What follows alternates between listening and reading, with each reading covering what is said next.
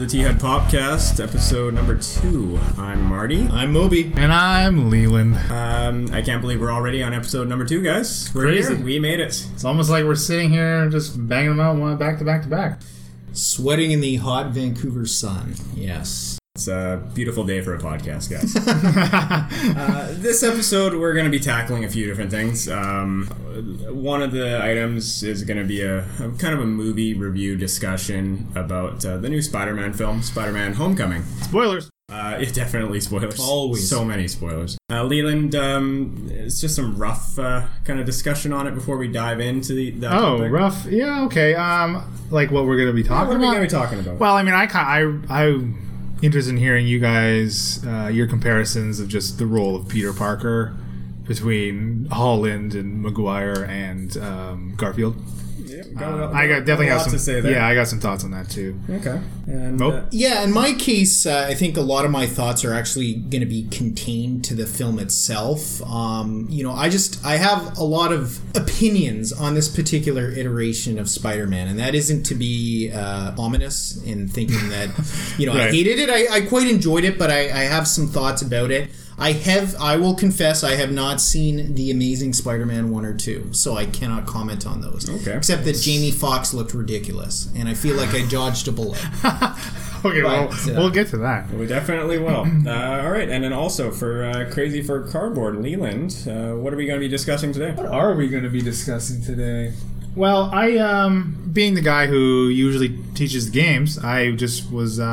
I was interested in hearing you guys' thoughts about the way you learn games and kind of what aids you or what inhibits you from grokking a game. And maybe just to give to our listener who might be in the same situation, maybe some tips on how to, do's and don'ts, maybe some rough do's and don'ts of teaching a game. It's an excellent topic. It's one I think Leland should have brought up a year and a half ago when he first started collecting board games and trying to teach us. But as the cliche goes, better late than never. In the video game segment, this is a segment that's very close to my heart, the variety show. We're going to discuss retro gaming a little bit, and we've got a number of topics on that I'm quite interested in bringing up. So yeah, it's going to be exciting. I think retro gaming is huge right now with the SNES Classic around the corner. The first one where I'm like salivating over getting my hands on, which sounds impossible at this point. Yeah, right. I'm excited to talk about it and really excited to just dive into retro gaming in general. Well, let's do it. Yeah, okay. Let's do it. So, first segment is going to be a video game variety show. Still our working title because I haven't had time to think about anything else.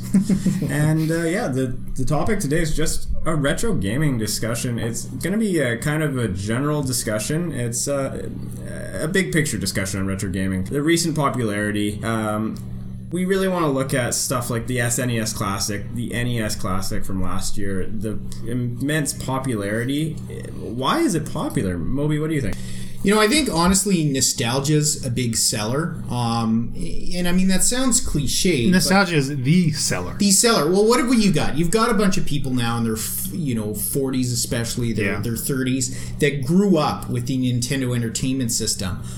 Those systems did not exactly last long in Mother's humid basement. And, we all know about endlessly blowing on the cartridges for 20 minutes to try to make them work. Does not actually work. It doesn't work. But it damages them. It does. Don't spit in your games. Okay, I promise, Leland, I'll never do it again, Leland. Do not spit in the SNES Classic. But, so here's the thing. So all of a sudden, Nintendo out of the blue drops this system, which looks like a NES, but it's preloaded, and honestly, I think we can all agree the library was excellent for that NES. I'd get it. I'd want it. I'd play them. 100%, and it's... I might only play them for a day or two, but I'd play them. Exactly, but for the price point... It was amazing, but the big issue was getting it. Oh, yeah. I don't understand that decision. I do not. I don't understand it. And this is a marketing thing, and I really don't understand why Nintendo did that. I honestly think it's not Nintendo-like. If you look at Operation Rainfall, which was a write-in, email-in campaign to get Xenoblade Chronicles Last Story in Pandora's Tower released, Nintendo was receptive to that. So they knew they had this demand, and what did they do? They throttled the amount of systems that they put on the market. And it's ridiculous. I want a NES Classic. I can't get one because I look on eBay and these things are $500. Yeah, it's nuts. And you know what? It sucks, and I don't know why they limited that. Yeah, the demand is clearly there. Yes. It feels like Nintendo is not fulfilling the customer's desires right now. Yeah. And I can look to the NES Classic, the SNES Classic, which might be going down the same road, even with the increased production. If you look at like Walmart recently having consoles available for pre-order, then they don't. It's every time I look for pre-orders in Canada, at least, can't find anything. And I've looked. I look probably every couple days because I want one. I want one for Moby as well. We have a kind of like a gentleman's agreement. We're both going to help each other get this console. Oh, really? Yes, we do. So the chance you can get, you're going to get two if you have the chance. Yeah. Yeah. So, okay. Yeah. That's good. If I That's can smart. get it, I'm buying two. Yeah, totally. 100%. That's smart. And, I think that's disappointing. And then I also think about their virtual console. The Switch just came out, and there is no virtual console in sight. What is this virtual console? Okay, the virtual console is basically, it's an app that's been on every Nintendo console since the Wii. The Wii was the first one. Yeah. And you can download old games, pretty much from N64 previous. Okay, so basically it's a backwards compatible app. Yeah, but here's the problem that annoys me, is it's not backwards compatible throughout the systems. Meaning, you have to rebuy for the new system the old games. So I if think. you own There's no data transfer. No, if you own it on the Wii, Yeah. you have to rebuy it for the Wii U. Now, I that cheated that sucks. with my Wii U. I cheated that because my Wii's disk drive died, and I figured out there was a way by using an SD card and having an internet connection with both systems on at the same time, I could create an imprint of my Wii, a digital imprint on my Wii U. So that's how I got the games over, but I have a problem now, which is that the classic controller, which is required to play a lot of those Wii games, does not connect to the Wii U. Right, I remember so you I had to saying buy an adapter from China that's going to take 90 days to get here. Who knows if it works? Who knows if it The very fact that you have to do this Is wrong. It's wrong. It's silly. Okay, though. I think that's strong. That's strongly worded. Because you look at, like, the PS3, that the PS3 later iterations was not backwards compatible at all. So I think you're lucky you get the option for that. I had a library of over 200 games for PS2, and I buy a PS3 that I can't play those on anymore. But you can still rebuy those games on PS3. Not all of them. Cody, I think you're giving Sony too much credit. I think you should be fucking pissed off at Sony. Yeah, I am. That's why. Okay. That's why this is a positive for the Nintendo system, where you can even do that. That's the positive. And I get that. Yeah, the move to the next generation. That's a tough break. That's a hard hit. You can no longer enjoy these games that you've already purchased, and have probably potentially purchased the second time. Like, this is the third time you purchased it. You already bought it when you were younger. Yeah, you bought the nostalgia version, and now you need it again. But you know what? With those types of games, they know the audience that they're catering to. They're catering to those people in their 40s who played those games when they were kids and who have, ideally, the funds to pay for them. And they're still expensive. Their price points are pretty much on par with other new arcade games. Really? You're looking at probably $15 for $15 for an N64 game. Whoa. Yeah. But man, when you got to reload your whole collection. I look at the Switch and I look at a console that you can play handheld. You can take on a plane with you, which I did, and it was phenomenally fun to play Zelda on a plane. That's cool. But how fun would it be to download Mario 64 and play it anywhere? I realize you can play a handheld version of it already on a Game Boy, but to do that... Well, that's a whole nother console. Exactly. I mean, even though it's handheld, that's a console. You could play it... A device. But to be able to download a whole history worth of games, I think that's what everyone was really excited for with the Switch, and we haven't got that yet. And with a console that has a very limited kind of game depth right now, the library is limited. It will be for a while until third parties jump on. The retro gaming is something everybody's really hankering for, and the SNES Classic's great, but if we can't get it, we sure as heck want to get those games on the Switch. Yeah. So, do you think that is all plays into this the ploy? They make the demand for accessible retro gaming to boost sales on these classic consoles. The SNES Classic. I think they're definitely related. I think waiting to release that Virtual Console, it's not going to happen until after the SNES Classic has run its limited course. Yeah. But it's funny though, if that is the case, that they're shooting themselves in the foot with the limited runs of those classic consoles. It makes no sense to me. Boggles my mind. How they could not be selling another 3 million copies of these things, no problem. It does. And Nintendo has made some very questionable decisions, in their history. And that could be 2 podcasts worth of stuff. You look at the Wii U generation, which they didn't support in first-party games much at all. And then the system crapped out, and they wondered why people weren't buying it. And it's like, geez, Nintendo, this is the most... Wii? The Wii U. Wii U. Oh, but it just came out. Didn't it? No, Leland. Wait, what are we in? Oh, Wii U, then Switch. Yes. Okay. So you're talking about a complete agenda. Time does fly. Case in point, right you there. Forgot it even existed. Wow. Yeah. You thought it went Wii Switch. I did have that lineage in my brain. Yeah, that's wow. Okay, case in point, man. Whew. Yeah. Argument closed. It's bad. Segment over. It's bad. Nintendo sucks. Ooh. Don't back Nintendo. I've been saying it for years. The Wii U is a sore point. I'll admit that. A very sore point. Yeah, I guess, one blip in a record can't just tear down an entire company. That's very blatant of me to say Nintendo sucks, but I'll stand behind it because I said. You know what, Marty, where do you think the appeal for retro gaming in general comes from, though? Oh, it's just nostalgia. I mean, there's so many good games. I just said that 15 minutes ago. Thanks, Moby. But a lot of the retro, I was asking. The games that we're talking about were genre definers, and they started these genres that we loved, like the original Final Fantasies and Marios, and they were so good. They're some of the best games ever made, universally agreed upon, and especially the SNES Classic. I'm looking at the library, and I can't wait to play a whole bunch of these. Like Super Mario RPG is so fun. Just Super Mario, A Link to the Past. Like I've played these games many times, but they're all great games, and they all stand the test of time. I think there's something to be said for in-person multiplayer, which I think has really dropped off the map, which, certainly N64 had, as a major selling component, having those 4 controller slots and doing split screen. And I think because of the hardware limitations, those games had to be pretty simple, like pick up and play and learn within a couple minutes.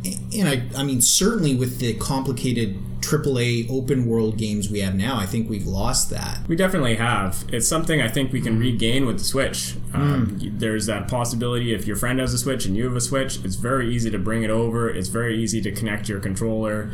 There's a lot of options there. It's just a matter of will they make the games for it. Do you have any appeal, either of you? Does retro gaming have any appeal for you over contemporary games that contemporary games simply cannot match? And I mean, we just discussed one, and simplicity, but is there anything else that you can think of? I'm big on new games. I love AAA huge games. The Witcher 3 is probably my favorite game ever. I'm currently playing Persona 5. It's doesn't feel next gen-ish, but it's still a really huge fun game. Obviously, it took a ton of development time, but I can definitely swing back into these old games. It doesn't feel like they lose a step. They're just different to me, but one does not need to exist without the other. I love them both. Yeah, I think they can easily coexist. I mean, again, because back to the simplicity, you can easily boot one of them up and play it for half an hour, as opposed to The Witcher 3. I mean, I don't think we touched on this last episode, but you can't just pop into Witcher 3 for half an hour. You can't get anything done. No, it's not the type of game that they've created, and that's not the type of experience they've tried to craft for their audience, for the players that are going to play, pick up their not game. At all. Yeah. I've talked to a lot of people who love Skyrim, and then they pick up The Witcher thinking it's Skyrim, and then they regret it because the systems and the gameplay and the world is so different, much to take in, and very different. To turn on The Witcher 3 interface is like if you don't know what you're doing. When I first started that game, I was like, what is all this stuff? All the crafting screens and stuff. Like, it's a lot to take in. I turned it back on for the expansions, and it hurt my brain. You had to relearn it. I had to relearn. But once it's there, it's intuitive, right? I mean, it's like any great rule set for a board game. It can be complex, it can be intricate, but once you've been exposed to it, it's self-explanatory.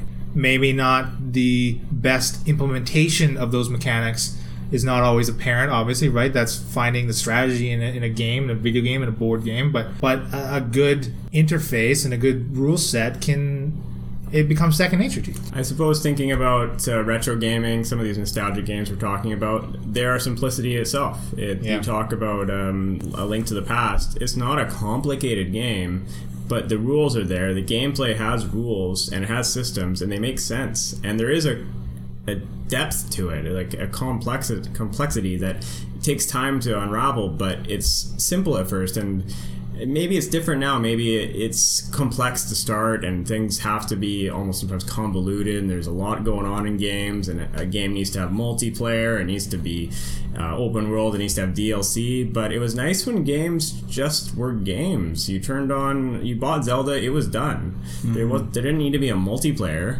You just had a single player 20 to 30 hour experience that stuck with you, and that's something that maybe is lost now that retro gaming is gaming has moved to the future.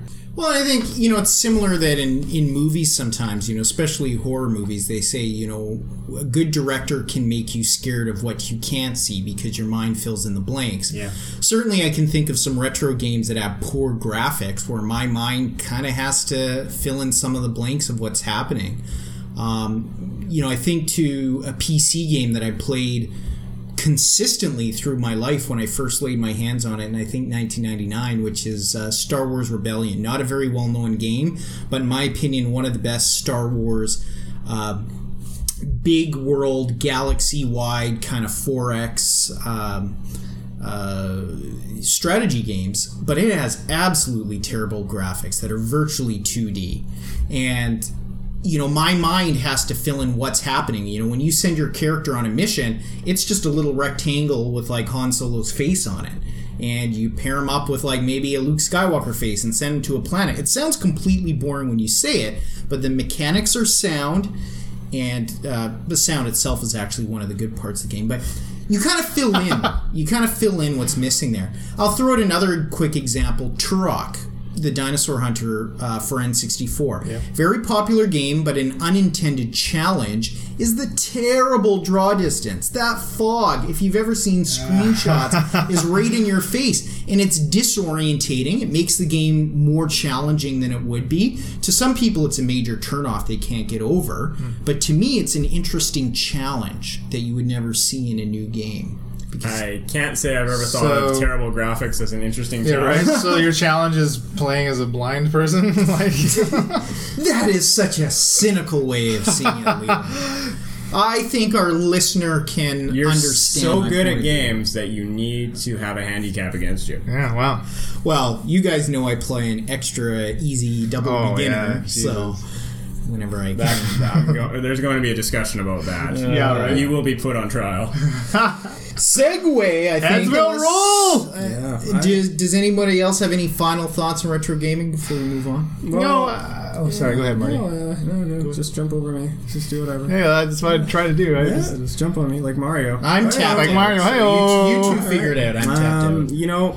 I think that's kind of summing up how we all feel about it. Like we said, Leland doesn't have as much experience with games from those generations. No, my video game experience started with PS1. Yeah. So anything prior to that, very, very limited. But you could argue that retro gaming kind of includes that. I'd say it includes that generation at this point. Yeah, see, that's what I was going to bring up is like... the remakes. To me, retro gaming is like, I could call back to...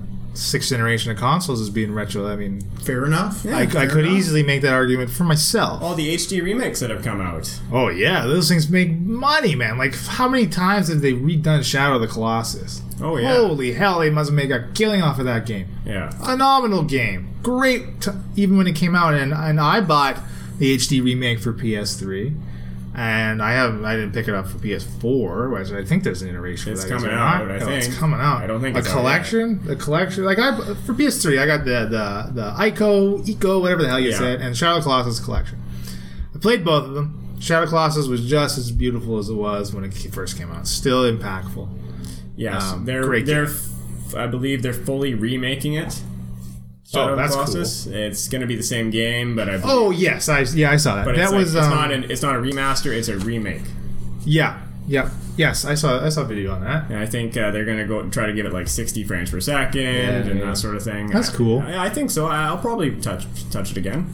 Yeah, I don't know. I think I'm tapped out on it at this point, but I've just played that game so much. But I mean, that's those Colossus are second nature. But man, could they do extra Colossi as DLC?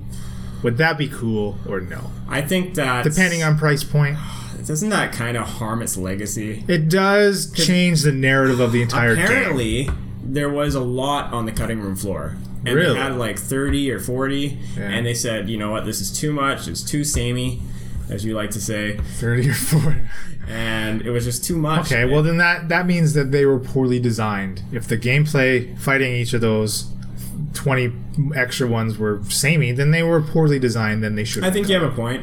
I think that's what made it nice was that they were all kind of different. Yeah, that's cool. They're basically they boil down to being a living puzzle that you interact with. Yeah, it's cool. That's entirely what. And then you get to you solve that puzzle by stabbing it in the head a couple times. Bada bing, bada boom, you're there. I think that would be interesting DLC. And again, depending on price point, I could be persuaded. It could be. To pick up I think if you're going to do it, you should just include it in the package. You're going to re-release this game. Yeah, release it with some extra stuff. Well, but the re-release is going to be full retail price. Oh, yeah, you're going to be playing $69.99 for the Bioshock collection. It's $79. Yeah, but you get 3 games. That's true. And I would not mind picking that up. Yeah. But oh my god! That was. But are you going to argue that? Like, I don't know if that would constitute retro gaming. I know. Yeah. Totally. Again, that's like. I can include that, but really, that's stretching it. I can admit that. To me, retro gaming is the N64 and older and back. Yeah, that makes sense. I agree with 3 generations ago. Yeah, that was my rule of thumb. I was going to bring up 3 generations back. I think is an excellent rule. Because that amounts to like 20, 25 years, right? Ago. Well, about 20. About 20 started. So that's what's the age before they decide something is classic, like music, like classic rock. That's like 20, 30 years, right? Before it's classic. That's interesting. Isn't it 20 years? Gotta be about 20 or 30. Yeah, something like that. Somewhere in that range. You'd probably argue that a lot of like 20, like music from the 80s now is like considered it's classic. Yes, it is. It falls under the classic. Even some early 90s stuff. They wouldn't be called classic. Bittersweet Symphony. Classic. But they're not really. They're not in the genre of classic rock. No, they are classics. Exactly. Yeah, exactly. Totally. So, but that, and I know this is a tangent. What are we talking about music for? But like that is they use that to determine who gets into the Music Hall of Fame. Right? They only put in classic stuff in the Hall of Fame, do they not? You have to be. I think it's 25 years since. Yeah. So okay, that's what I was thinking of. I think. So I think 20 years for gaming makes sense. Gaming's a newer thing than music. I think so. 20 years because 20 years in technological advancements is a lot. It's enormous. Yeah. I mean maybe not so much. Maybe not taking from this point and in 2037, maybe not so much. But from this point, 20 years back, huge. I think from this point, 2037 will be huge. I guess, because you're moving into VR and everything's going to be 3D, VR, all these things. That's true. And they're things that we, thought of as kind of gimmicky, but they're stepping into a realm where they're a distinct possibility of everyone having eventually. Yeah. I mean, they're out of my price point right now. I don't want to drop that much money to play Resident Evil 7 in virtual reality. Yeah, you can't drop $500 on a fucking Oculus Rift. No. And then try to get a machine that can run it. That's the other thing. Yeah. Well, I think that kind of wraps up the retro gaming. Yeah, that was a great discussion. I like that. All right. So moving on, I thought the next one we should dive into would be the Crazy for Cardboard. Yeah, segment. I like that. Okay. So, listener, welcome to Crazy for Cardboard. Again, like we touched on at the beginning, I just wanted to see do's and don'ts for teaching. And so I kind of framed this to be like, obviously your opinion is going to be a direct criticism upon myself, which I wanted. I want to be adequate at teaching. I want to be more than adequate at teaching. I want to be able to express a game's mechanics and maybe touch on strategies, which is something we'll discuss. But I want to be good at it because I want it to be accessible and easily accessible to the people I play with, and because that's how you grow this hobby. And I think this hobby is worth growing. I want to know you as Professor Leland. Okay, Professor Leland. I like it. I could put on my glasses that I don't really wear when I should be. Okay, so I think one real easy first question for you guys is: are you guys visual or auditory learners? Like, when I give you an example, is it more beneficial to see me physically enacting that example, which in the board game context would be, moving components around, playing cards, etc., seeing the fallout of those, or is it enough to show you those components, like to have your potentially player board in front of you and to be able to look down and not necessarily see it acted out, but explained proficiently, and is that adequate? What do you guys think? Moby, let's start with you. I actually am more of an auditory learner when it comes to board games. Okay. I can just kind of sit there and absorb what you're saying. It's only when it comes to kind of abstract rules. One of them that comes up was Scythe's board for upgrades, where certain squares are being blocked off with colored blocks because you've researched that, which then limits the amount of resources you need. But, everybody's text screen or board or whatever you want to call it is different for all the different factions. Yeah. That I kind of had to see visually because that was literally a visual thing. And I had to learn that this is what happens there. Yes, that's very difficult to describe to somebody without context. But, I think of other games that we played, like, was it Rescue from Atlantis? Escape from Atlantis? Escape from Atlantis. That was easy enough to... Yeah, well, that's a light game, my friend. That's but that's nowhere near the level of... Some of the social games, like, Scythe. Fiasco, which, a little hint, at some point we're going to do a live Fiasco game. Definitely. But that was easy enough to be taught. Okay. And again, that is very unique. Okay. As far as board gaming go. But I get what you're saying. What I'm getting at is abstract concepts. Okay, are difficult to grasp. And anything else is auditory. Okay. As far as I'm concerned. Marty? I definitely feel like I'm a visual learner when it comes to the board gaming world. 100% of the time when we're doing anything that's remotely complicated, if I see it played out, if I see a round played out, I almost immediately grasp it. Yeah. I love doing a rough playthrough. It's tough on a long game. Yeah. That's the tough one. But I like doing almost like a guided, like... a little first round, and then you reset and you go back. Yeah. And that always helps me because I find the toughest part I have is learning the... not so much the rules, but the stratagem. So I learn the rules quick enough, but I don't really understand why you're doing things. And that's something you pick up from seeing it being played. That's true. And I definitely learn better that way. Okay, so that's a good segue into my next question, is just how much of the stratagem, as you say, would you like explained? Like, I mean, I know you guys can attest, when we play games, especially new ones, I am very liberal about pointing out optimal moves, and maybe to a detriment. I'm just usually concerned that an inferior move, like something that's blatantly like you should not be doing that, it comes from a lack of knowledge. If I've faltered on teaching a rule properly, that's always my biggest fear. So I'm always trying to be very helpful, and I don't know if it comes off as being overbearing or you're just like, Leland, shut the fuck up and let me figure No, I out. definitely see that when we're playing. I think it helps. I noticed that during Shogun. It's like, hey, don't put that many guys there because this could happen, and it's something I didn't think about because I had only played it for 20 minutes. Totally. So that's definitely a big part of it, and I think it's definitely big in the complicated games. Yeah. Yeah, I mean, I think what you basically are with board games is a living moderator that in the video game world is like the tutorial. Like, hey, maybe you don't want to move all those units into Germany on turn 1 or something like that. You're the kind of guy...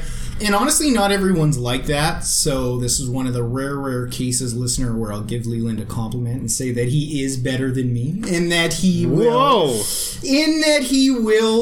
to his detriment in these games, point out optimal moves, and not everyone can have the humility to do that. I, like Marty does, I find it useful. Okay. What is interesting is the games where you've left me alone and the interesting, sometimes game-breaking strategies that come up. You know what I'm going to say. Yes, I know you're going to talk about viticulture. Viticulture. That we played one time, listener. But we played one time, but the issue is that I won by essentially showing how the mechanics of the game were broken. It's a game about creating and stocking wine. However, I found that the quickest, easiest way to beat the game, beat Leland, was to basically do all these peripheral things, such as improve the winery, definitely improve tourism, but there was no wine there. You have all these cellars that's supposed to be filled with wine. I did not make a single bottle of wine, and I won the game. Now, not every game is like that. I don't know how he did that, listener. I do not know how he did that. I don't know what I screwed up, but I had to have screwed something up.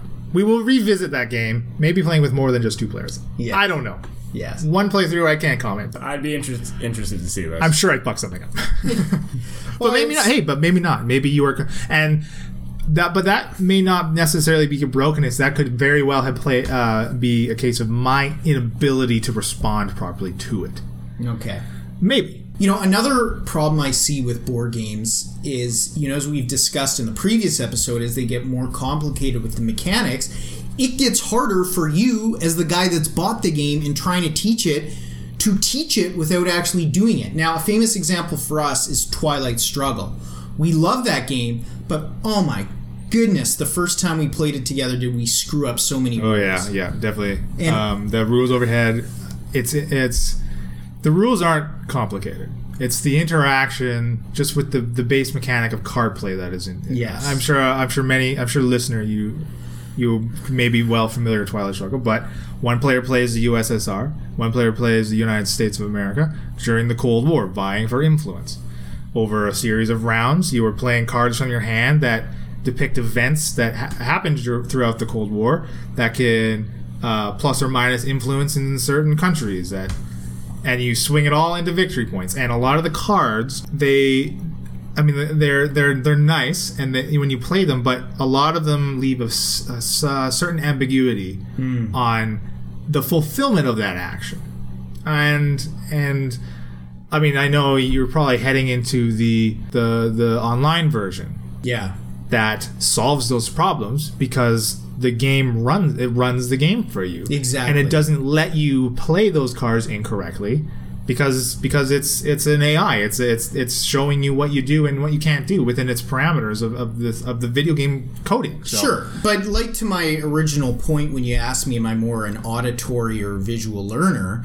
You're right. The online version of Twilight Struggle, which I play every week, it will not allow me to perform bad moves, but unfortunately, it's not a good tutorial. And there are mechanics in that, in particularly coup, not just when you cannot coup, but how the mechanic of the coup actually works, and especially realignment rules in that game. Yes. I have no clue what I'm doing with realignment. No clue. Totally, because the game's interface, it assumes that you already know what is happening, and it skips forward over these visual steps that you would be taking with the physical copy. Yes. Yeah, I get that makes sense.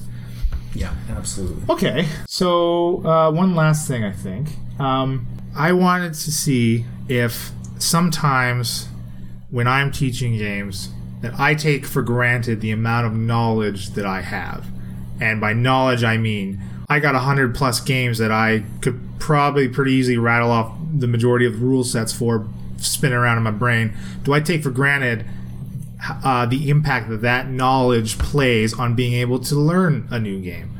Because inevitably there's overlapping mechanics that I see something written down in a rule book, and I'm like, oh, I've seen this before. I know exactly how that works. Do I sometimes take that for granted in my explanations of the operation of some mechanics? Like, I don't fully flesh them out like I should. I think that's just typical of anyone who's experienced in anything. Yeah. It's something that comes up whenever I try to teach my wife a video game, because for us it's like we know that the right trigger is going to be shoot in a totally right. And the right stick's going to move, the right stick's going to look, left stick's going to move. Like know that about, and you know that WASD is going to move you on a keyboard. Yeah. Because you played games. But someone who's not as knowledgeable about games might not automatically jump to those buttons. And I feel it's the same way with a board game. You might know that, like, obviously obviously this is how we score points, or this is in this type of game. Yeah. But I don't think that you're right. I don't think that everyone who doesn't play those games often realizes, because I definitely don't. Yeah. Yeah, from my point of view, you personally, I don't think you miss the basic rules. What happens is you completely by accident, I think, miss some of the more subtle rules. Oh, yeah. Subtle mechanics. Definitely.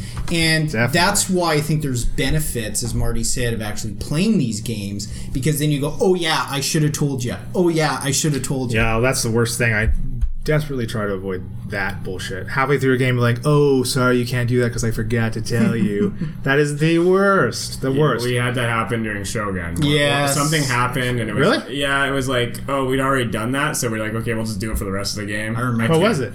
It was something to do with rice or something. I know the one thing that we played wrong, I think with both of you, is the removal of revolt tokens from the board. I think that was part of it. Yeah. And lifeboats too. We played lifeboats, and we ended up playing an extra round just because it was. Oh yeah, but that was, and I knew that we were playing an extra round, but that was me. Again, I got into the situation where it was beneficial in the game points wise for me to say, no, this is how the rule is when and I don't think it was I explained it poorly. I was kind of just going off the graphic design of the board and the way it looked, and assumed it was obvious to me, the amount of steps it takes to get the boat to the shore to save your guys. So when the other person we were playing with, it was not beneficial for her for us to have to move, not have to move that boat an extra round, right? So yeah, that was poor. That was bad. It was just an oversight. Sure, and it wasn't game breaking. No, it didn't really make the game go that much longer. No, it's still fun. Maybe it was a little long for that game, but that's a great example. Great example. Yeah. Okay, great. Right. That's awesome. So, bottom line, I'm an awesome teacher, and I don't have to work on anything. In conclusion, yeah, you are great. Oh, sorry. There was one last thing. I want to touch on theme very, very quickly. I think it was episode 0 when we were talking about Raxon, and Marty, you said the theme definitely is a factor in what draws you to a game and brings you in. So, does the theming, like, let's take Raxon for an example. You guys all know the history of it. You know it's theme based. The whole marketing machine behind it is theme based. When you're playing that game and I'm using terminology that reference, like, every game has their own terminology and it's thematic to that game. If I'm using that terminology to explain, does that help or hinder your understanding? Marty. It's hard. I guess it's contextual. Like, it's really hard to say. Most of the time, it probably helps. It helps to be immersed in it. Yeah, okay. But as long as you know what's being said, if you're immersed in that world and you're kind of getting into that vibe, it makes sense. It helps. Yeah, I would agree with that. I can't really think of any specific examples where theme has really tripped me up. Okay, I'll give you an example. Sure. How about Android Netrunner? Oh, yes. That's a very, very good example of an asymmetrical 2-player game. For those not familiar, for a listener, if you're not familiar with Android, it's a living card game put out by Fantasy Flight Games. Great game. Maybe not the current state, but that's a whole other tangent we could talk about later. But both sides, asymmetrical play, so they're all different descriptors describing the same thing. Each person's deck is called something different. Their hand is a different name, and their discard pile is a different name. Yeah, it was confusing for me, Leland, and I think that goes back to you and me having had a previous decade of Magic the Gathering being our only collectible card game that we play. So when suddenly my deck is no longer a deck, it's a stack, it's an R&D. It's a stack or an R&D, and my graveyard isn't what it was. Yeah. Subconsciously, those names, those themes, because Magic the Gathering, it's still a theme to have a graveyard be your discard pile. Yeah. Those just got really imprinted, and it was really hard to get over that with Netrunner. Yeah, so that's a big stumbling block on learning that game for some people. But I think though they're very thematic. When you look at the game, one player plays the runner who is just a hacker trying to get into the corporation's files and find their nefarious agendas. when you're running on their research and development, you're finding their tools, you're finding their goodies. That makes sense, right? Well, don't combine like my thoughts on how difficult a theme was to learn with not liking theme. Smashing. I love No, I'm not. Yeah, no, totally. Yeah. Oh no, I love thematics. I just find the mechanics of thematics a little hard to learn sometimes. Yeah, no, that's right. Okay, I like it. Okay, well that wraps up this segment. That's kind of all I had to think of. Again, I'm great at teaching, and I don't need to change a damn thing. I'm glad we came to that conclusion. I'm very glad it took you 20 minutes to stroke your ego. I have been patting myself in the back for the last 40 minutes right here, okay? His back is red from patting. So to wrap up this episode, we're going to discuss Spider-Man Homecoming. Not so much a review of the movie, but we could review it a little bit. But not so much as a review as in I don't think we're going to give a rating. No. Right? Like with Dunkirk, we didn't give ratings. We just gave our general impressions. No, but maybe I will give it a rating. Okay. Yeah. Well, then we got to make a whole rating system that we haven't talked about. Now you're throwing both of us for a loop here. I'll give it 7 apples out of 20 bananas. Okay, that's awesome. Yeah, that's a good one actually. I like apples and bananas. I'm going to throw it to Moby to get us started on this. Spider-Man Homecoming. What did you think? Yeah, I'm an interesting guy when it comes to superhero movies, with the exception of Watchmen, which I only read after seeing the film. I'm not a comic reader at all. These other two guys in the past, listener, have been comic book readers. So my standards are somewhat lower, especially on continuity. What I really liked about Spider-Man Homecoming is that it continued this theme of every Marvel property, and I know Marvel just has a partnership for Spider-Man, but each Marvel film now kind of fits into its own genre of movie. You've got Captain America being this political war type thrillers, and you get with Spider-Man this kind of 80s Howard Hughes teen drama, Breakfast Club / Ferris Bueller's Day Off thing going on, and I liked how they went for that vibe. I'm interested if they can carry that vibe forward. At some point, Peter Parker is going to have to graduate or move on to bigger and better things. But it worked for this film. I think my favorite part of this film, and we've talked about this outside of the podcast, I love Michael Keaton. I love that they brought superhero royalty into the Marvel Cinematic Universe. And that's how I see Michael Keaton. Superhero movies were pretty goofy before and even after him. And he brought some real credibility in 1989 Batman. And I thought it was inspired to bring him into the modern superhero movies as a villain. And I think he was fantastic. He was amazing. He made that movie what it is. Absolutely. He made that movie. We talk about it, and so I know I'm repeating things that the other guys know, but that scene when Michael Keaton is in the car on the way to prom with Peter and his date, who's his daughter, which was hilarious in itself. And as Leland told me as soon as we got out of that theater, you see it in his eyes. You see him perk up and raise eyebrows, and he's doing all his acting without speaking. And you see him put together the puzzle in his brain. That Peter is Spider-Man. You see it play on his face. And then just that, it's almost out of camera, but he has a pistol in his right hand, and he leans over to the passenger seat to talk to Peter and give him the... And menaces him. And menaces him with the world's most hardcore dad talk, I think, in cinematic history.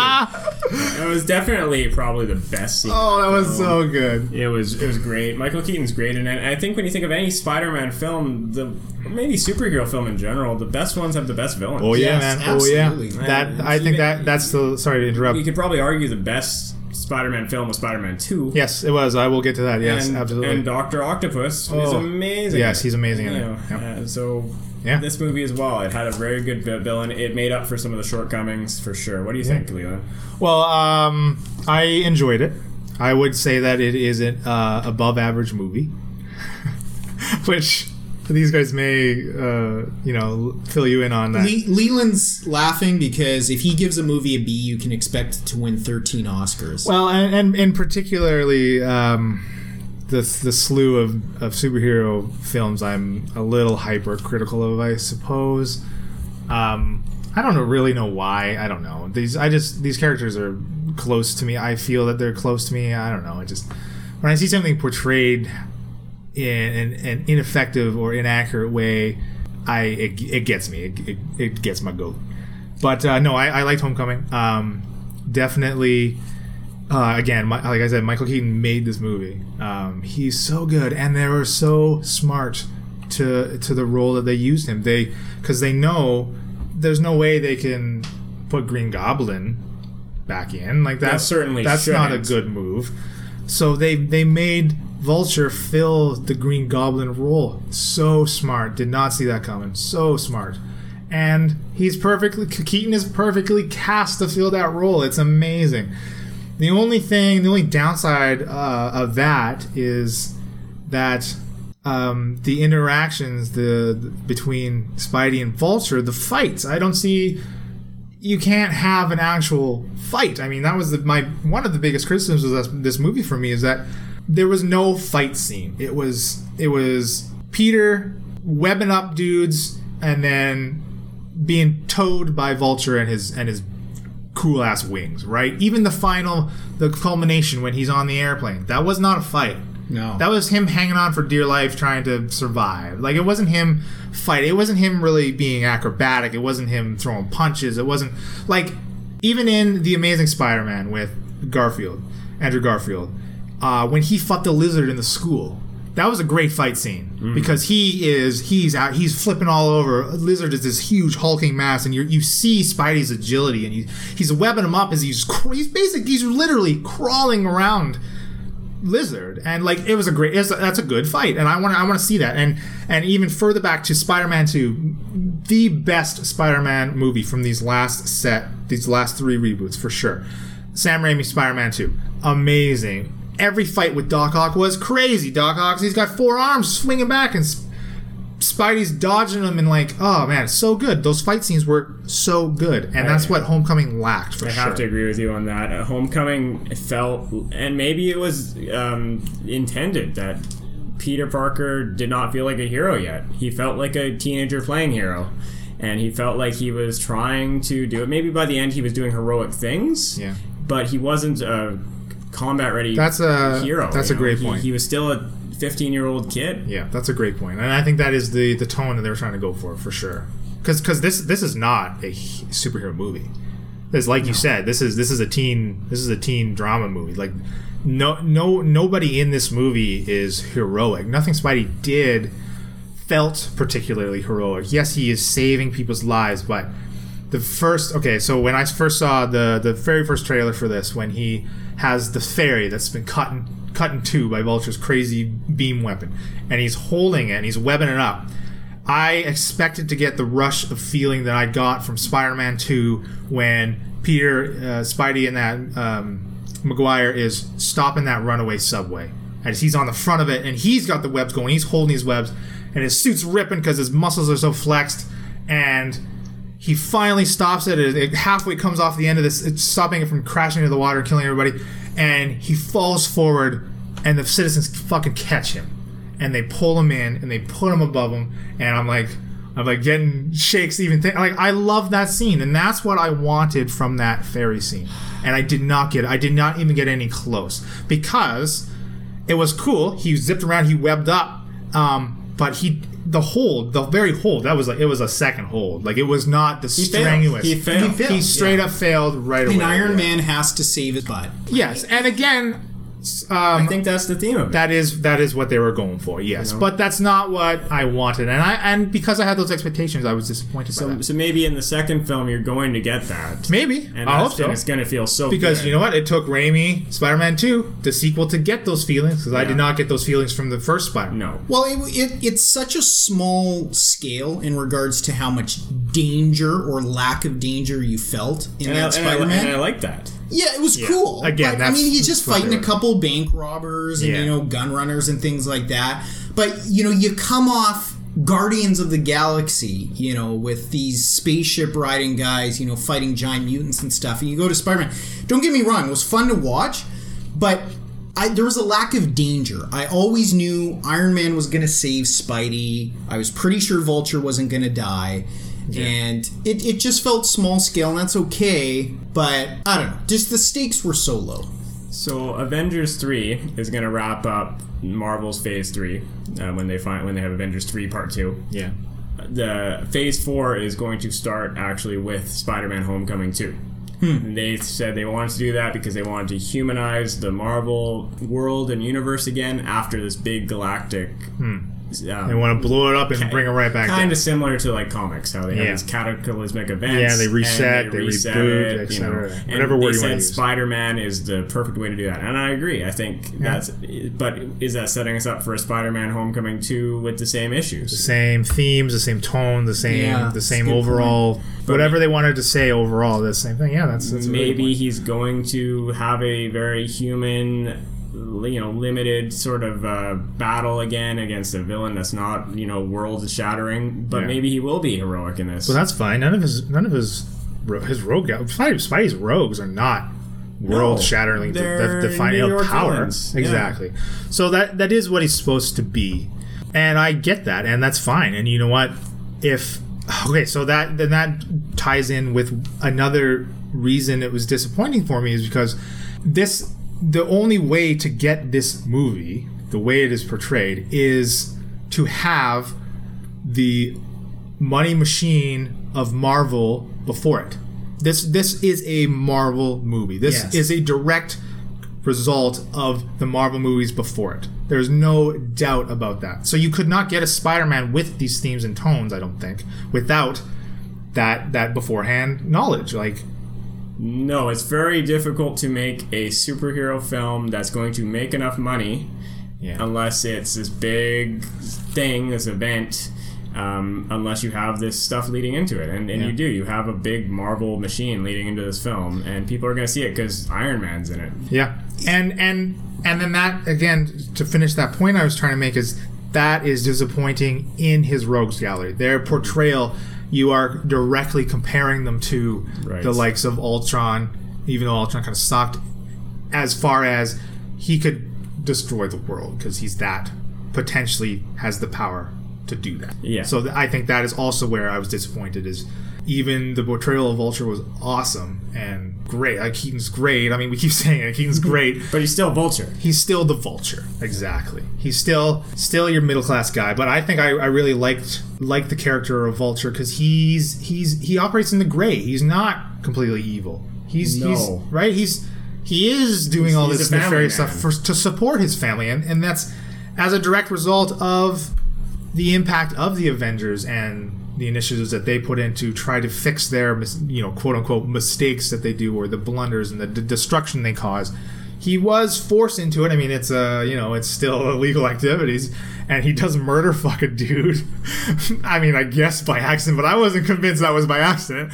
But you still then portray him as the family man, the great guy. He's doing what he needs to do.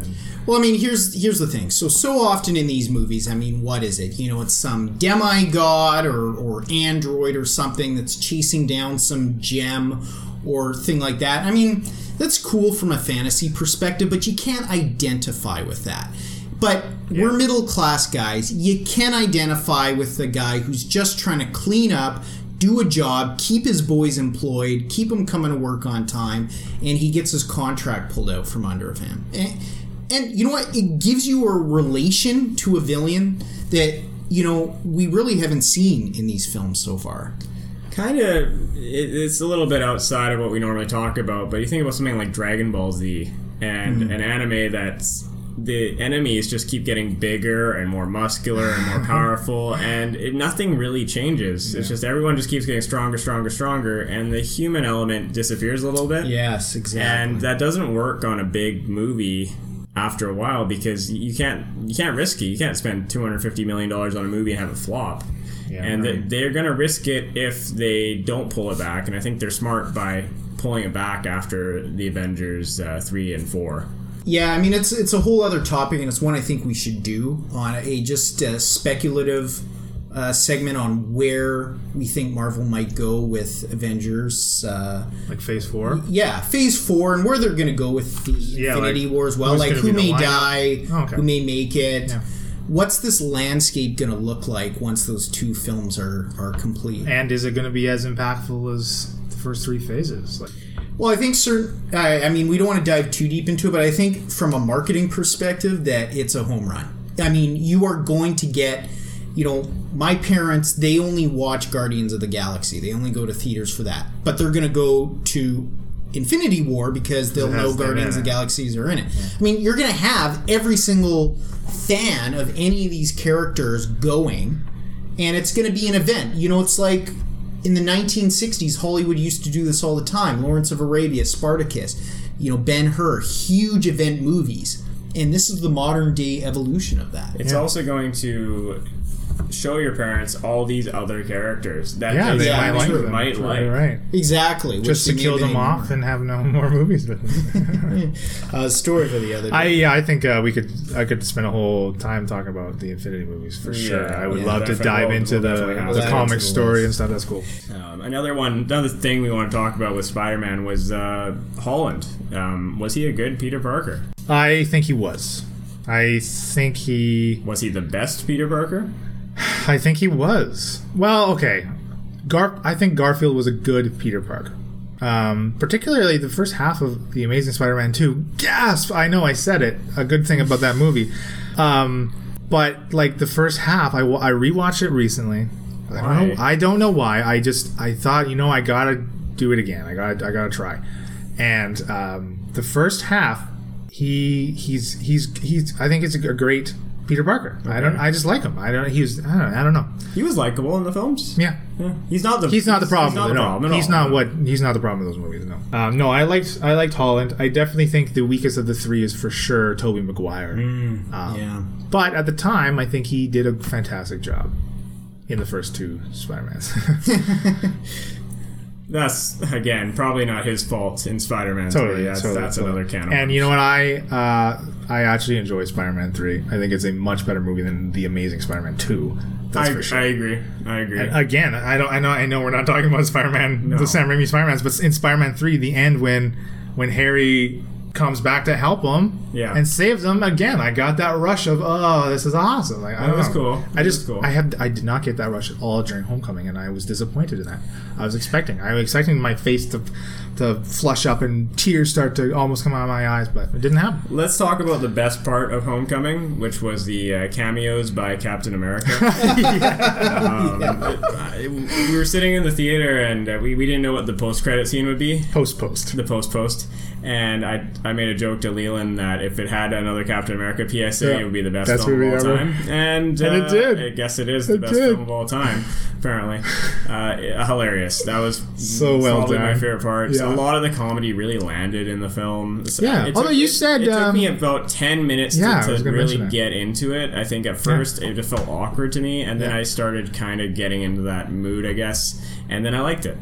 It was very interesting, kind of the minor roles they did in that movie. You had Captain America doing these PSAs, and they were great. They were hilarious. But if you don't know, the trivia behind that is they had very little time with Chris Evans, and they basically had him read the stuff off a teleprompter.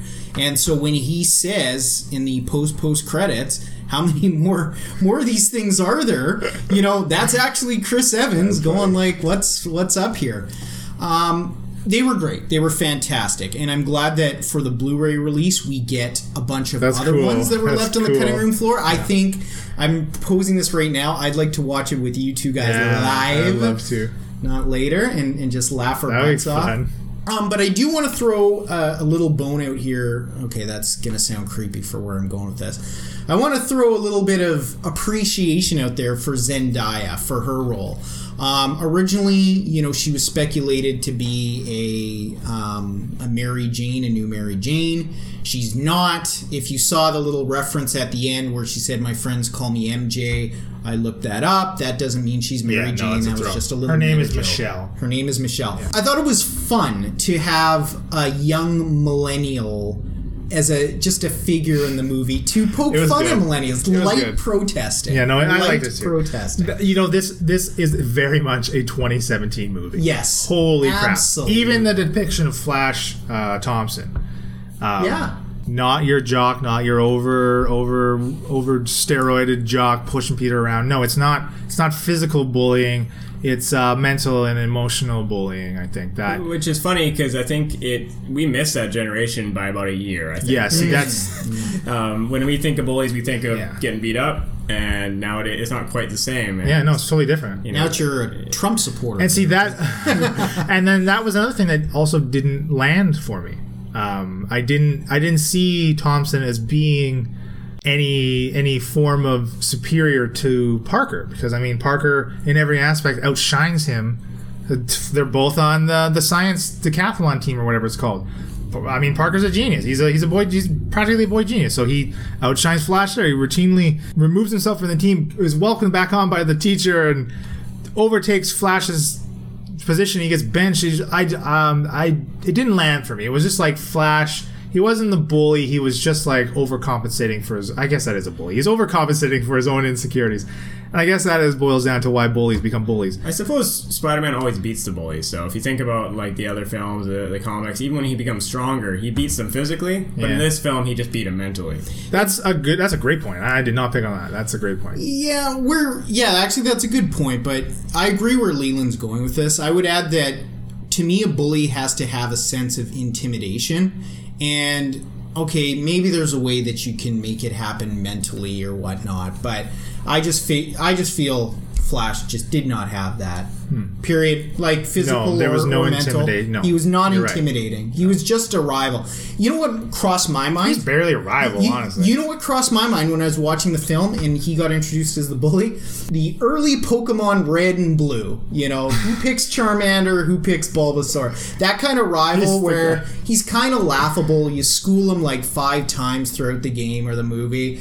You're never really scared of the guy. He's got weird hair, and in this case, his dad's flashy car or something like that. Yeah. You know, it came off to me as that kind of rival versus a bully. Yeah, he just became comedic relief. No, but honestly, though, I mean, I agree with your sentiments there, but he wasn't even a rival. At no point was he rival. Even for Liz Allen's affection, Parker hands down won, and he was just being Peter. Like, in no way was he a rival.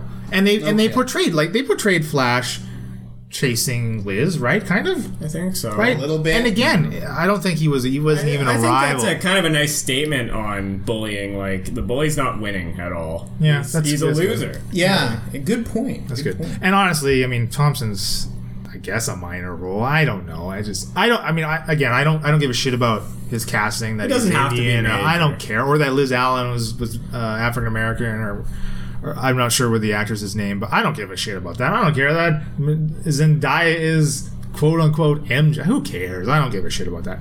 I just want the characters to be cool. And then my problem with Zendaya's character as Michelle MJ, that I don't see the connection of her and Peter being an item. That was my biggest thing. I don't bring see that up. Yeah, I just don't see that, and that was my criticism of her being portrayed in that way. So I don't know. There is zero chemistry between those two on any level. And because she has zero chemistry with any character in that, because of the way that her character is written. Exactly. That's a point. She's an outsider. She's the odd loner. one. She's a loner. Exactly. She doesn't have friends. She doesn't even I don't understand. So unless they write her character as having like some crazy epiphany, I don't see it. It's like she's gonna have to do a complete 180. But does she have to be an item with Peter?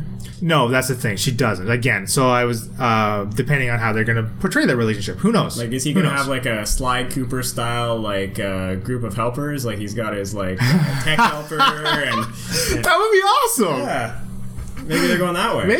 Maybe. Yeah. Interesting. Yes.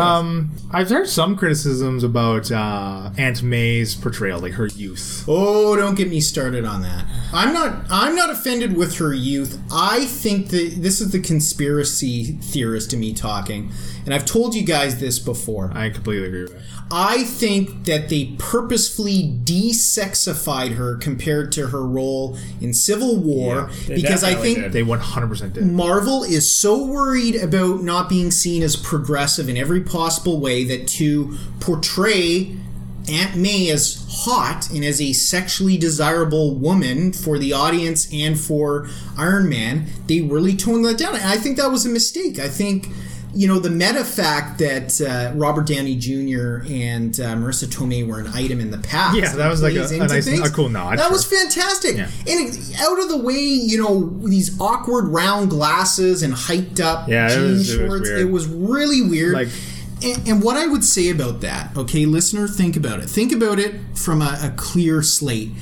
In a way that's very defaming to Marissa Tomei. You have a naturally beautiful woman and you cover her up. She's beautiful. You cover her up for a progressive agenda in this case.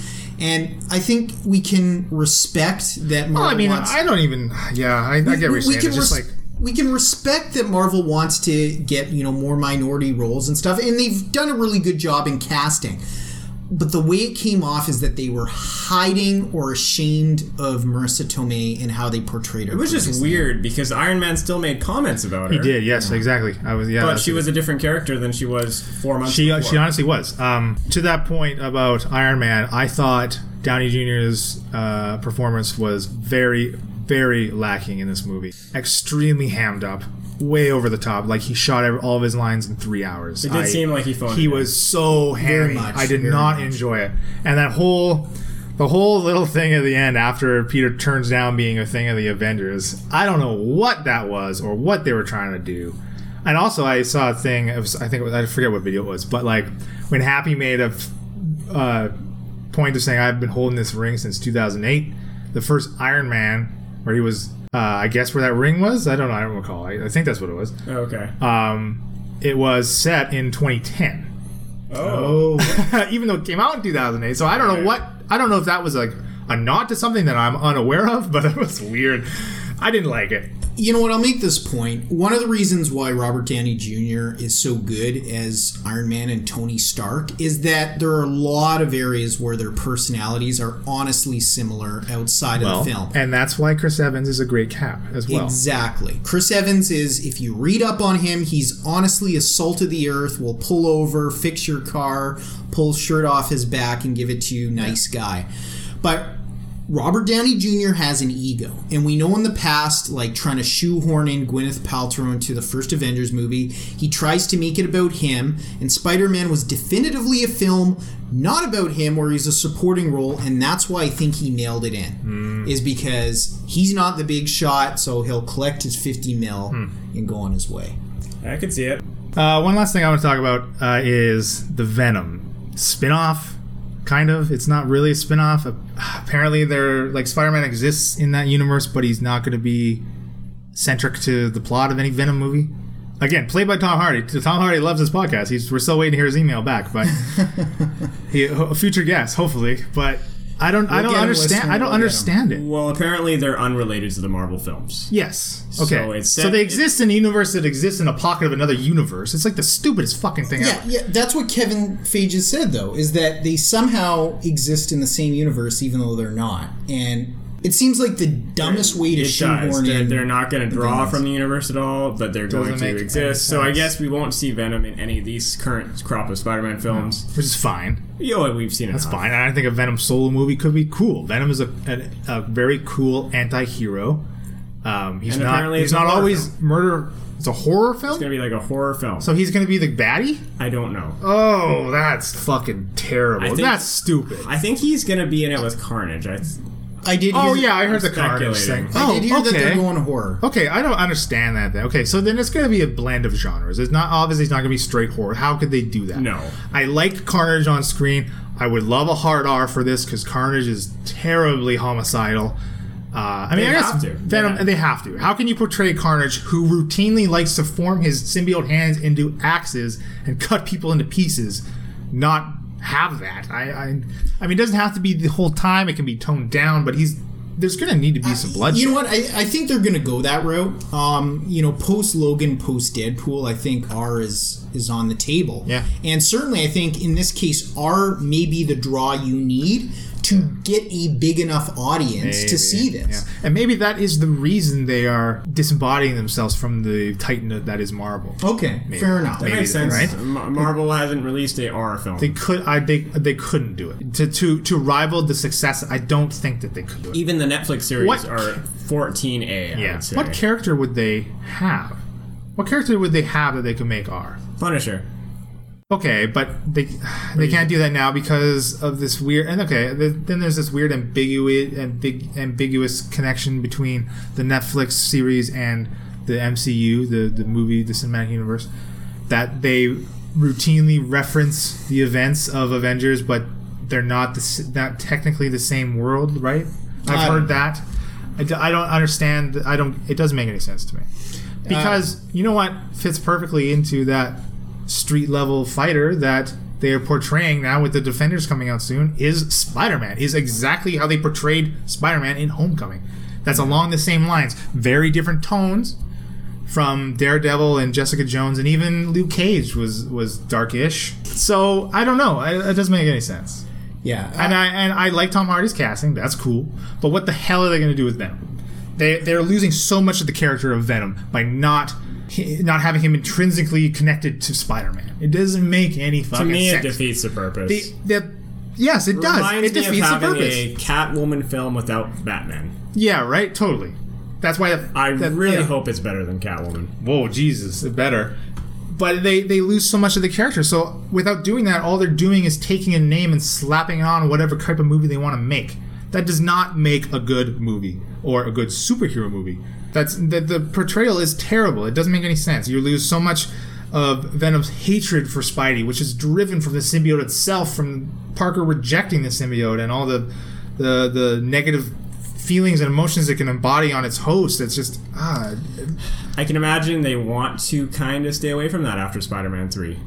Yeah, that's why I'm surprised they're even making a Venom movie. Where did this come from? It's been in development hell for years. Oh, okay. We'll see. It's definitely a topic we'll come back to if they get serious about it. And I want to see some footage. Yeah, I want to see some footage. Yeah, if they're smart, they will immediately portray Venom on screen. Yeah, in the first trailer, immediately, maybe even Carnage, depending on what role he has in the movie. I don't know. Yeah, show me a cool trailer with Tom Hardy being Venom, and y'all be there. Yes, I'm obviously going to see it, of course.